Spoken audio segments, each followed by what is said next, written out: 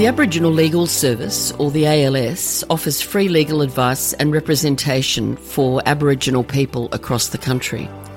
Given the overrepresentation of Aboriginal and Torres Strait Islander people in our jail system, it's a service that is obviously desperately needed. I'm Catherine Henry of Catherine Henry Lawyers, and in this episode of Law Matters, legal researcher at my firm, Michael Byrne, will talk with retired Judge John Nicholson about the recent call by the ALS for emergency funding and what happens now that that request has not been met. It's a really important issue, and I hope you get a lot out of this episode. Hi, I'm Michael Byrne. I'm a legal researcher at Catherine Henry Lawyers.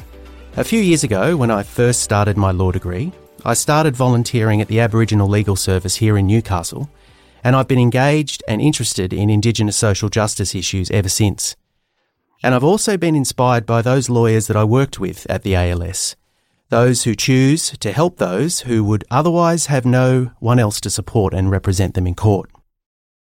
When the 2023 federal budget was delivered recently, many of those lawyers would have been left disappointed, if not stunned, when a plea for $250 million in emergency funding was left unanswered.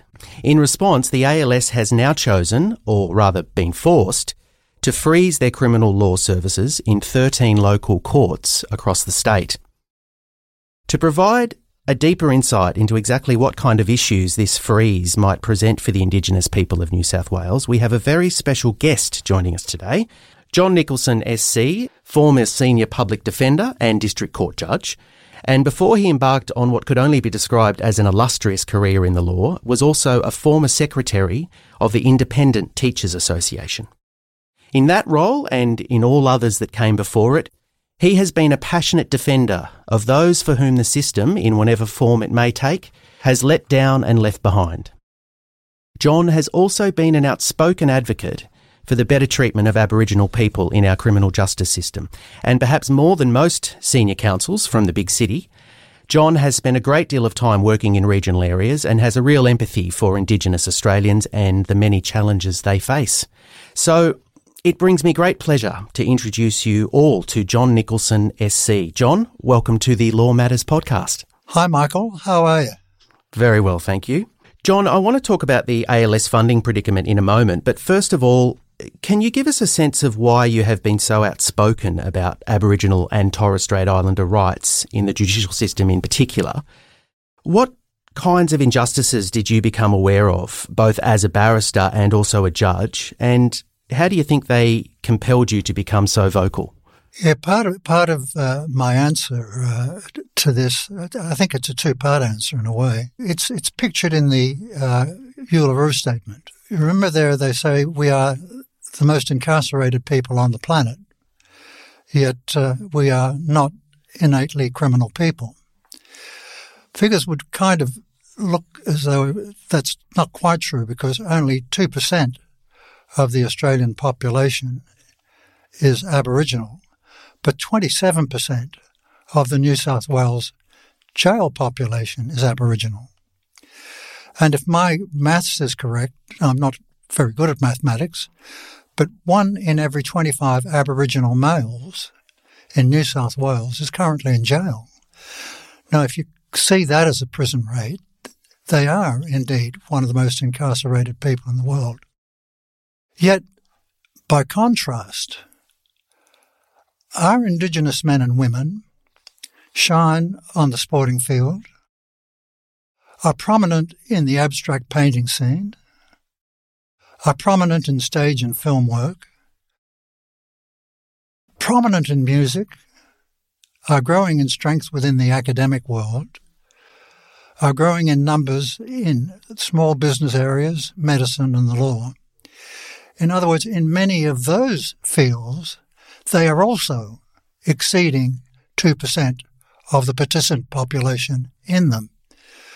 So what I'm saying is that if they were given a chance, if they were given a fair go, and if they were given support, my sense is that Aboriginal people would be able to take a much greater and much more exciting and much more inspiring role than 27% of the Indigenous population in jail. Yeah, I wanted to go to that insight you just provided us. Thanks for that, John, because I recently read your thoughts on the upcoming Voice referendum, and you cite the torment of powerlessness that Aboriginal people and their leaders have often referred to, and you've spoken widely about the structural issues that underlie this torment, more so now than perhaps ever before. If the judicial system is one of those structures, one that prevents Indigenous people from overcoming this powerlessness, what exactly do you think needs to change? The powerlessness. Where the administration of justice is involved, the theory is that all people are equally entitled to its administration. That, in a sense, would mean that all of us are entitled to the lawyer we would want to run our case. But the reality is that's not right. For the wealthy, it is. For the wealthy people, they can get any lawyer they want, provided they're prepared to pay for it. But for people who are poor and can't afford a lawyer of their choice, they are entitled to have a lawyer provided for them by the state. Poor people's access to justice is diminished because the government doesn't provide a lawyer of choice. What it provides is a lawyer of competence. That's the legal aid system. Now, we might talk later about how the ALS came about, but importantly, ALS lawyers were lawyers of choice that many Indigenous people were willing to make. They preferred the ALS lawyer rather than being given a legal aid lawyer. That's a lot to do with their ethnicity, and it's a lot to do with the beginnings of the Aboriginal Legal Service. Now, in 13 local court areas, the Indigenous people have been denied a lawyer of their choice. They've been denied access to the competence of the Aboriginal Legal Service. They wanted and can't now have Aboriginal lawyers appearing for them. That may bring about a quality difference between the substitute lawyer and the ALS lawyer. Where that difference means that the Indigenous person is offered a practitioner of inferior quality, that constitutes a further diminution of their access to legal justice. And just on that, in terms of an access to what is considered to be a preferable outcome and a judicially equal outcome, I wanted to talk about your thoughts on, the core functions of a judge, and at least in the minds of the general public, is to punish those who've broken the law, to sentence the rule breakers and send them off to prison. I was interested to hear your thoughts on this. You've taken something of a reformist stance against this punitive sort of mindset, and you've spoken about the various advantages of keeping many offenders, wherever possible, out of jail and away from the prison system, and this relates particularly to Indigenous offenders. Can you elaborate on some of those ideas and thoughts for us? Well, the starting point is probably best explained this way. If you speak to the top brass of the prison system, many of them will tell you that the people that they have in custody, a lot of them don't belong there. If you speak to the social scientists who have studied the prisoners, most of them will tell you that very few ex-prisoners come out of jail a better person than when they went in. If you speak to the released prisoners, most of them will tell you that they've come out damaged in one or more facets of their lifespan, of their life being. Prison is really not an effective mechanism for reducing crime or for creating rehabilitated people. If you ask me about my own view, I would say absolutely not. Something like 90% of Aboriginal prisoners currently in prison have been there more than once. That can hardly be a healthy, rehabilitative location. But if you take your time and you interact with prisoners and give them an opportunity to demonstrate to the court that they can rehabilitate. This was particularly prominent in the drug courts, where women and men in the drug court would come back week after week demonstrating the progress that they had made in handling their reduction of drug abuse. And the research shows that interaction between the judge on the one hand and the support staff as well, and the offender on the other, produce results that don't damage the man and do solve the rehabilitation problem. It's also available in other areas other than drugs. And there's mechanisms within the sentencing system, which I used a lot, of requiring a fellow who was a good prospect of rehabilitating but had committed a sentence which otherwise would require prison, to have him return to court periodically, say every 6 or 8 weeks through a year or 6 months, to demonstrate what he had done to assist his rehabilitation. And that includes going to probation officers, following instructions from them. It may include recommendations from the judge himself to do this or do that, get a job or find a sport or an interest. And we can keep people out of jail that way. You're listening to the Law Matters podcast. My name is Michael Byrne. Today I'm talking to the retired Judge John Nicholson about the voice, the funding crisis currently facing the Aboriginal legal service, and the many other issues faced by Indigenous Australians in our criminal justice system. I was hoping we could circle back to the funding issue currently facing the ALS. For those who don't know, the New South Wales and ACT Aboriginal Legal Service was in fact the first free legal service in Australia, and since its very humble beginnings in a small shop run in Redfern 53 years ago, they've provided free legal representation to thousands of Indigenous Australians. John, how important, broadly speaking, would you say the ALS has been to the Aboriginal communities of New South Wales and the ACT? Yeah, well, you just mentioned that it was 53 years ago. And the establishment of the ALS occurred in Redfern.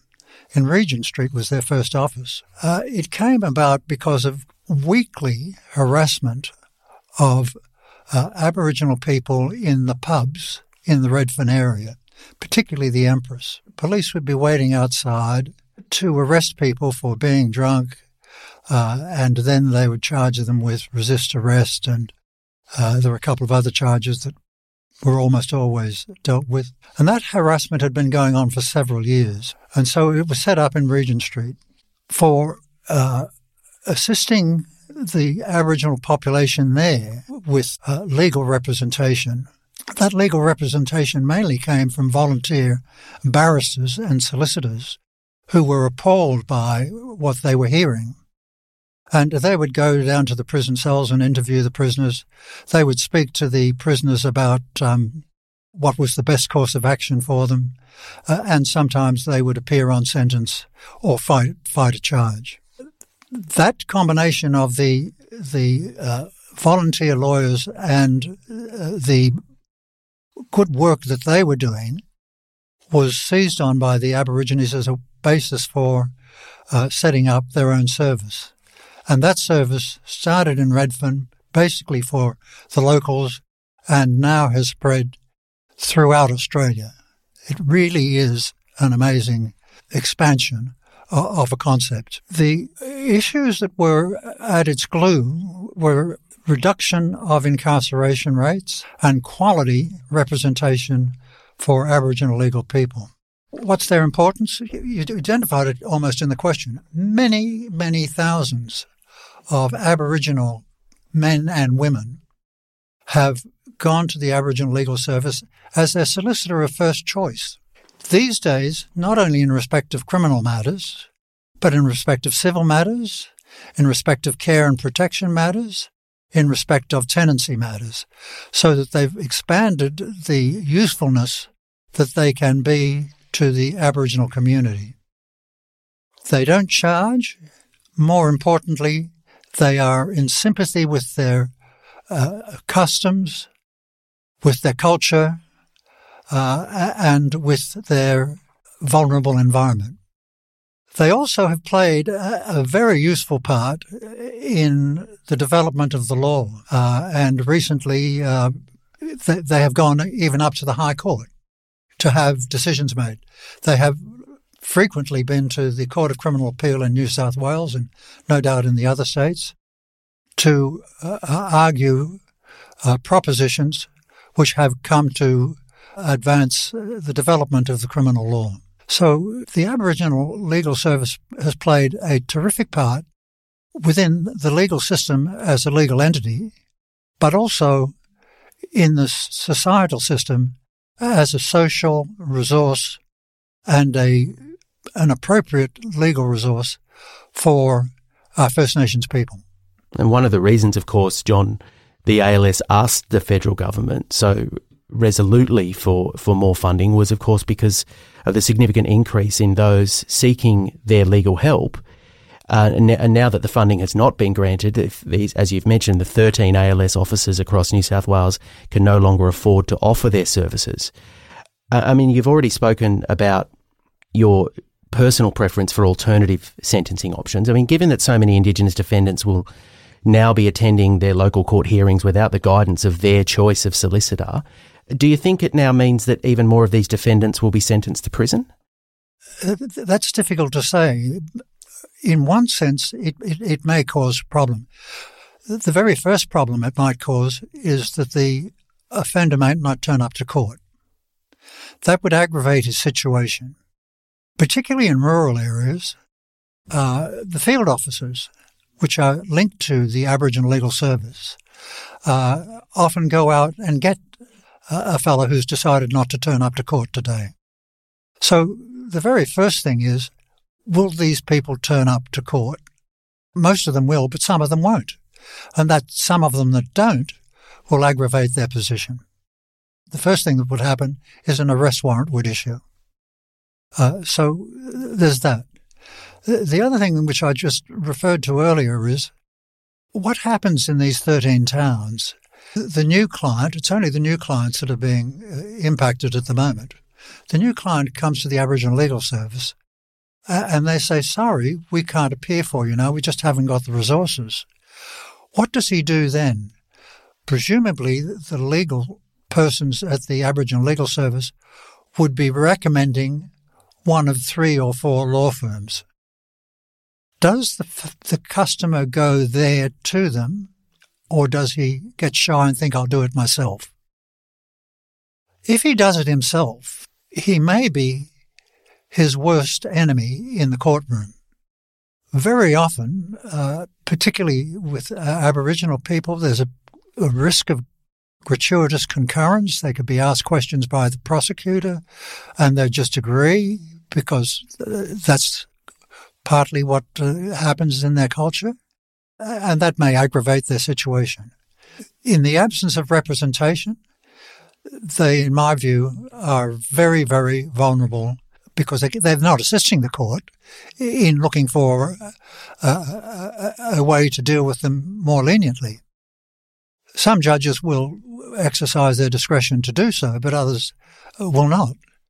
If they're represented, there's this problem I mentioned earlier, is it may be that some of the representative lawyers will be fantastic, but some of them will be quite possibly starting out lawyers. I don't mean this in any offensive way, but the bottom of the pile lawyers learning to get to where they want to go. And again, that may be a real problem for the customer. So in those places, this is a classic impact of diminution of access to justice. And in those cases, the results, because when you've got that diminution, justice is not being perfect and it can well be a little unfair. Now, they then have the opportunity of appealing if it's in the local court.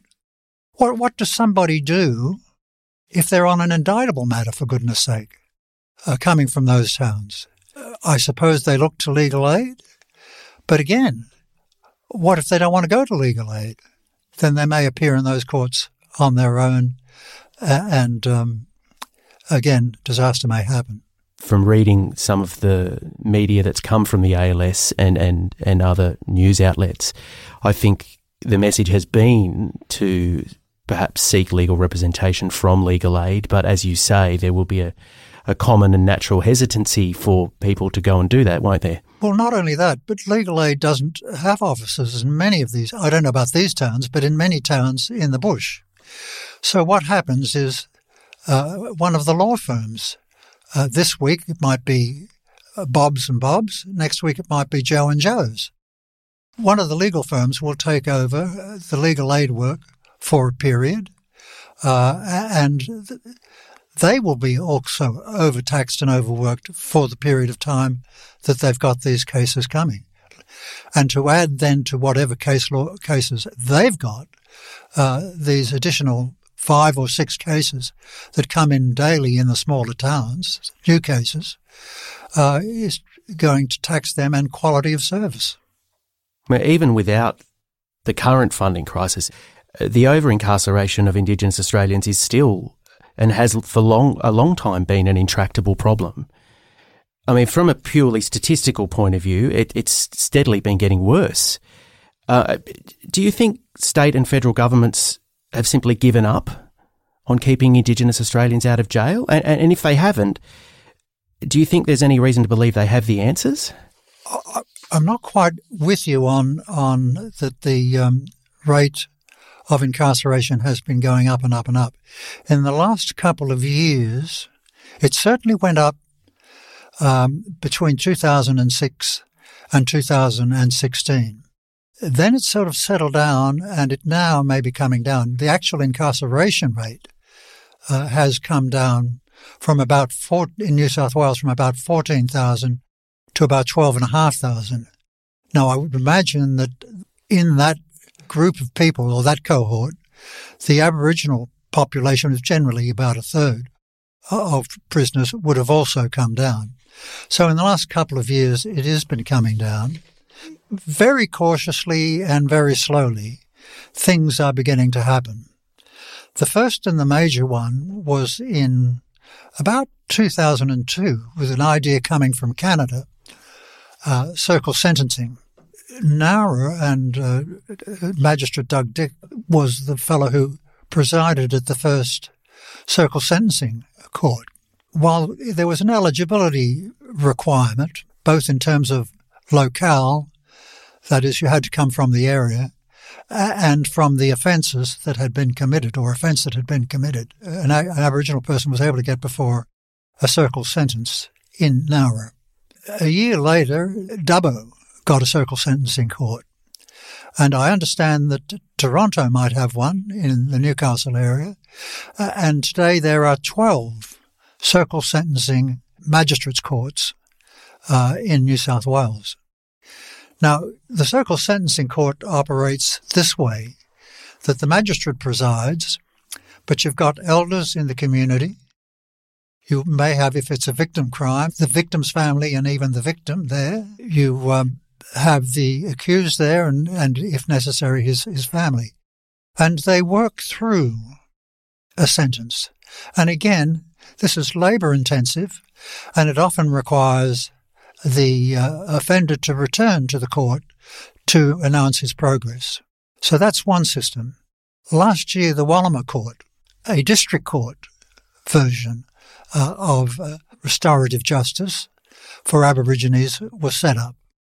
Again, because it's in a pilot stage at the moment, but it has a capacity for 50 offenders. So it has 50 offenders. It works with them through the weeks, and then they report back, and these judges and the support staff in the court take great notice of what progress is being made, and then hopefully a reasonable outcome will occur. Now, as I say, that's a pilot scheme. It started in 2022. If it is successful, and the research, for instance, shows how very successful the circle sentencing programs were, and if the research supports this, then that also will result in other courts being created in other parts of the state. So that's the next. And then the third thing that I want to draw your attention to is a grant to the ALS.